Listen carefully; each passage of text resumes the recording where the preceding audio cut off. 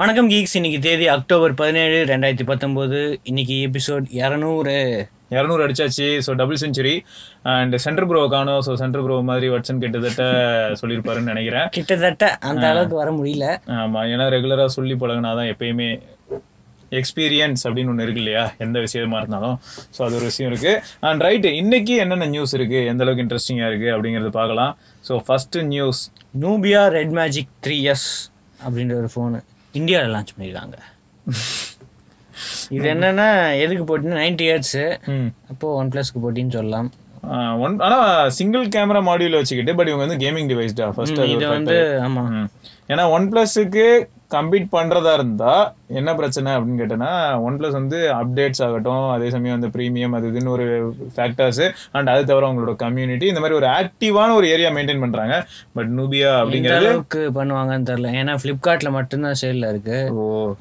OnePlusனா ஆஃப்லைன்ல sale, OnePlus store, இந்த மாதிரி நிறைய இது இருக்கு. இதோட லான்ச் பிரைஸ் வந்து 35,999, 36,000 ரூபாய்க்கு 6.65 inch HD + AMOLED HDR display, 90 Hz. அப்புறம் ஸ்னாப்டிராகன் 858+. இந்த ப்ரைஸில் 8GB RAM, 8GB RAM, 128GB storage. இதை தவிர 12GB ரேம், 256GB ஸ்டோரேஜ் கூட. அது எவ்வளோ வேண்டா? UFS 3.0 தான், OnePlus மாதிரியே தான். அது வந்து 47,999, அப்படியே அதிகம் கொஞ்சம். ஆனால் OnePlus 70ல வந்து 12GB இல்லை, 12GB வெர்ஷன். ஆமாம், 8GB 256GB தான். சரி, ரைட்டு, பரவாயில்ல. பட் இது வந்து எப்படி கன்சிடர் பண்ணலாம்னா, யாருக்கெல்லாம் வந்து இதுக்கு முன்னாடி ZTE கூட ஒரு நல்ல தொடர்பு இருந்ததோ, இது வரைக்கும் நல்ல எக்ஸ்பீரியன்ஸ் இருந்ததோ, அவங்க கண்டிப்பாக இதை வந்து கன்சிடர் பண்ணுவாங்க. ஆமாம், இவங்க வேறு எக்ஸ்ட்ரா ஃபீச்சர்ஸ், இந்த கேமிங் ஃபீச்சர்ஸ், இது மாதிரி டச் சென்சிட்டிவ் ட்ரிகர்ஸ் அதெல்லாம் கொடுத்துருக்காங்க. புதுசாக RGB லைட்டிங் இருக்கு. ROG மாதிரி ட்ரை பண்ணியிருக்காங்க. கம்மி காஸ்ட்ல, கொஞ்சம் கம்மி. அதாவது எப்படி இருக்குன்னா, ROG பிளாக் ஷார்க் ரெண்டுத்துக்கும் நடுவில் இருக்குது. லுக்காக இருக்கட்டும், எல்லாமே ஓகே. நீங்க அதை கன்சிடர் பண்றதா இருந்தாலும் பண்ணலாம், தப்பு இல்லை. ஆனா இது வந்து ஃப்ளிப்கார்ட்ல வந்து அக்டோபர் 21 சேலுக்கு போகுது. Okay, so right. அடுத்து Z1x 8GB ரேம், எக்ஸ்க்ளூசிவா ஆஃப்லைன். எல்லாரும் Z1 எப்போ ஆஃப்லைன்ல வரும், Z1x ஆஃப்லைன்ல கேட்டிருந்தாங்க. அவங்க வந்து ஒரேடியா 8GB ரேம் போயிட்டாங்க. 8GB 128GB. ஆமா, பிரைஸ் 128GB. பிரைஸ் வந்து 21,990 ஆஃப்லைனுக்கு. அது வந்து எவ்வளோ, 2,000 டிஸ்கவுண்ட்னு போக எவ்வளோ, 14,000 வந்துச்சுல. அது இது எப்படி 16,000? இது வந்து ஓகேடா. பட் ஆஃப்லைன்லயும் பார்த்தீங்கன்னா பேங்க் ஆஃபர்ஸ் இந்த மாதிரி ஏதாவது உண்டா? நீங்க வந்து கொண்டு போய் கார்டு வச்சு பே பண்ணிக்கலாம், அந்த மாதிரி ஏதாவது ஆப்ஷன்ஸ் இருக்கா?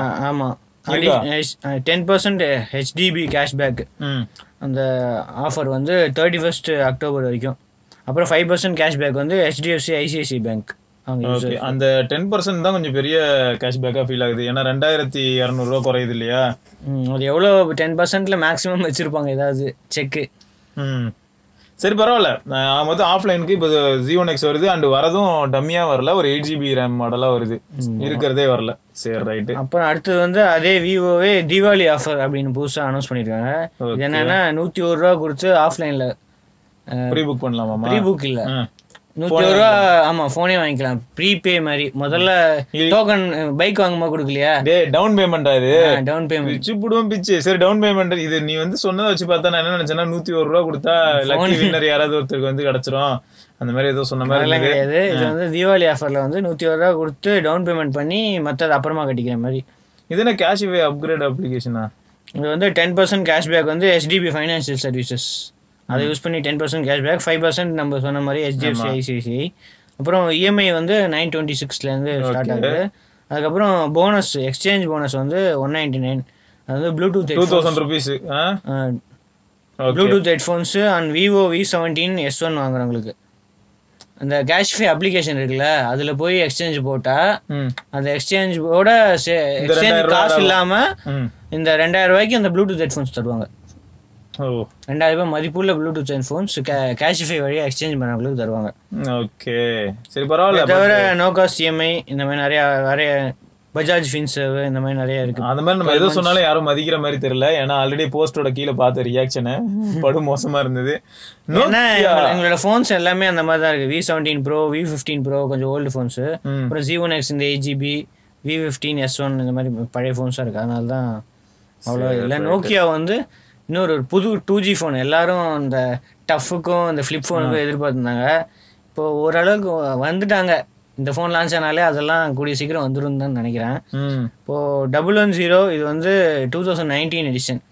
110 வந்து அப்போலேருந்தே போட்டுக்கிட்டு இருக்காங்க. இப்போ 2005 பழைய காலத்துலேருந்து. இது வந்து 1.77 inch கலர் டிஸ்பிளே.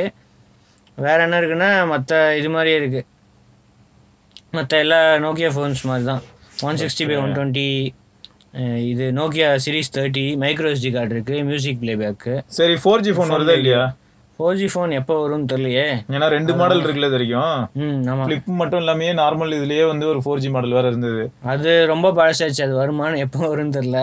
ஆனால் இப்போதைக்கு ஃப்ளிப்பும் 800 டஃப்பும் எதிர்பார்க்கக்கூடிய சீக்கிரம் எப்போ வரும்னு தெரியல. வராதா வருமா? ஆமா, பின்ன 4G ஃபோன்ஸே பேசிக்ஸ் மாதிரி வர வேண்டிய 4G ஃபோனே வரல. டஃப்லாம் வந்ததுன்னா யாரா வாங்குவா? யாரும் வாங்க மாட்டாங்க. கொண்டு வந்து வச்சுட்டு திரும்ப கொண்டு 1599க்கு இந்த 2G ஃபோன் நோக்கியா இது ஒர்த்து தான். 2G ஃபோன் இல்ல, 2G ஃபோன் 2G யூஸ் பண்றவங்களுக்கு. ஆனா இப்போ ஜியோ ஃபோனே 600 ரூபான்றாங்க. இல்ல, அதே சமயம் இந்த இடத்துல சாம்சங்கோட குரு மியூசிக், மெட்ரோ அதெல்லாம் நல்லா தான் இருக்கு. இன்னும் வித்துக்கிட்டு இருக்காங்களா? விற்கிறாங்க, நல்லா தான் இருக்கு. ஆப்ஷன்ஸ் எல்லாமே கம்பேர் பண்ணும்போது நல்லா தான் பண்றாங்க சாம்சங்கும். மொத்தம் நல்ல டைட் காம்படிஷன். அடுத்தது iOS. ஆண்ட்ராய்ட் 10 எத்தனை பேருக்கு வந்துச்சுன்னு தெரியல. அதுக்குள்ள iOS 13 இப்போ லான்ச் ஆனது. 55%. அவ்வளோதான். 55% running on iPhones. IPad OS 13 வந்து 41% ரன்னிங் அப்படின்னு சொல்லிட்டாங்க. இது வந்து அடாப்ஷன் ரேட்டு அக்டோபர் 15 வரைக்கும். ஓகே, பரவாயில்ல. இதுதான் அவங்களுக்கு என்னன்னா, ஓஎஸ் கொடுக்க போகிறது அவங்க, ஃபோன் வாங்க போகிறது அவங்க கிட்ட தான். மொத்தம் அவங்க டிவைஸ் அவங்களுக்குள்ளேயே இதுவே நிறைய மார்க்கெட்ல ஏகப்பட்ட பேர் வந்து இப்போ இதுலயே உனக்கு இன்னொரு விஷயம் தெரியும்ல. இப்போ ஏன் 50%? அது 90% வரதே ஒரு பெரிய கஷ்டம்லாம் கிடையாது. 50ல நிற்கிறதுக்கு ரீசனே என்னன்னா, இப்போ ஆப்ரேட்டர்ஸ் இருப்பாங்கல்ல, அவங்களோட ஆப்ஸ் எல்லாம் உள்ள ஃபியூஸ் பண்ணிட்டு அப்புறமா அப்டேட் ரோல் பண்ணணும். இப்போ இதுல ஒரே ஒரு அதுவும் இல்லாமல் பெரிய அப்டேட்னு பழைய ஃபோன் சும்மா வச்சுருக்காங்க. இந்த பழைய ஃபோன்ஸு எஸ்சி வச்சிருக்கிறவங்கலாம் வெயிட் பண்ணிட்டு தான் இருப்பாங்க, இன்னும் பொறுமையா பண்ணல. இல்லைன்னா சில பேர் ஃபுல் பண்ணி வச்சிருப்பாங்க மெமரியை, அதை கிளியர் பண்ணாம வச்சிருப்பாங்க. நிறைய டைப் ஆஃப் யூசர்ஸ் இருக்காங்க. இன்னும் ஒரு சிலர் எப்படி தெரியுமா, ஒரு 1 month வெயிட்டே பண்ணுவாங்க, பக் எல்லாம் ஃபிக்ஸ் ஆகட்டும். இப்போ போனா iOS 13, இன்னும் கொஞ்ச நாள் கழிச்சு போனா 13 வந்துருச்சு. அதுக்கப்புறம் 13.1.3 அந்த மாதிரி தான். ஸோ வெயிட் பண்ணி போவாங்க ஒரு சிலர், நல்லா யோசிச்சு டீப்பா. ஏன்னா day to day daily driver டிவைஸ்ல வந்து ஏதாவது பிரச்சனை வந்ததுன்னா ஒரு சிலருக்குலாம் கடுப்பாகும், அதனால வெயிட் பண்ணுவாங்க அந்த மாதிரி. அடுத்த வருஷம் வேற ஆண்ட்ராய்டு புது ஃபோன்ஸ் ரிலீஸ் பண்ணக்கூடாது, ஆண்ட்ராய்டு 10 தான் ரிலீஸ் பண்ணணும்னு வேறு சொல்லியிருக்காங்க. அப்போது ஆண்ட்ராய்டு அடாப்ஷன் ரேட்டு அதிகமாகிறதுக்கு வாய்ப்பு இருக்குது அடுத்த வருஷத்துலேருந்து. அதிகமாக வாய்ப்பு இருக்குது. அண்ட் அதே சமயம் வந்து ஃபோன்ஸை விடுற எல்லாரும் இஷ்டத்துக்கு விட்டுட்டு இருக்காங்கல்ல, அது கொஞ்சம் ஸ்லோவாக ஆகிறதுக்கும் சான்சஸ் இருக்குது. நல்ல விஷயம்தான். மெய்சு நான் ரொம்ப நாள் கழிச்சு மெய்சு வருது. மெய்சு 16T இது வந்து சைனா லான்ச் ஆக போகுது October 23. 6.5 inch Full HD Plus AMOLED Snapdragon 855 8GB RAM triple cameras.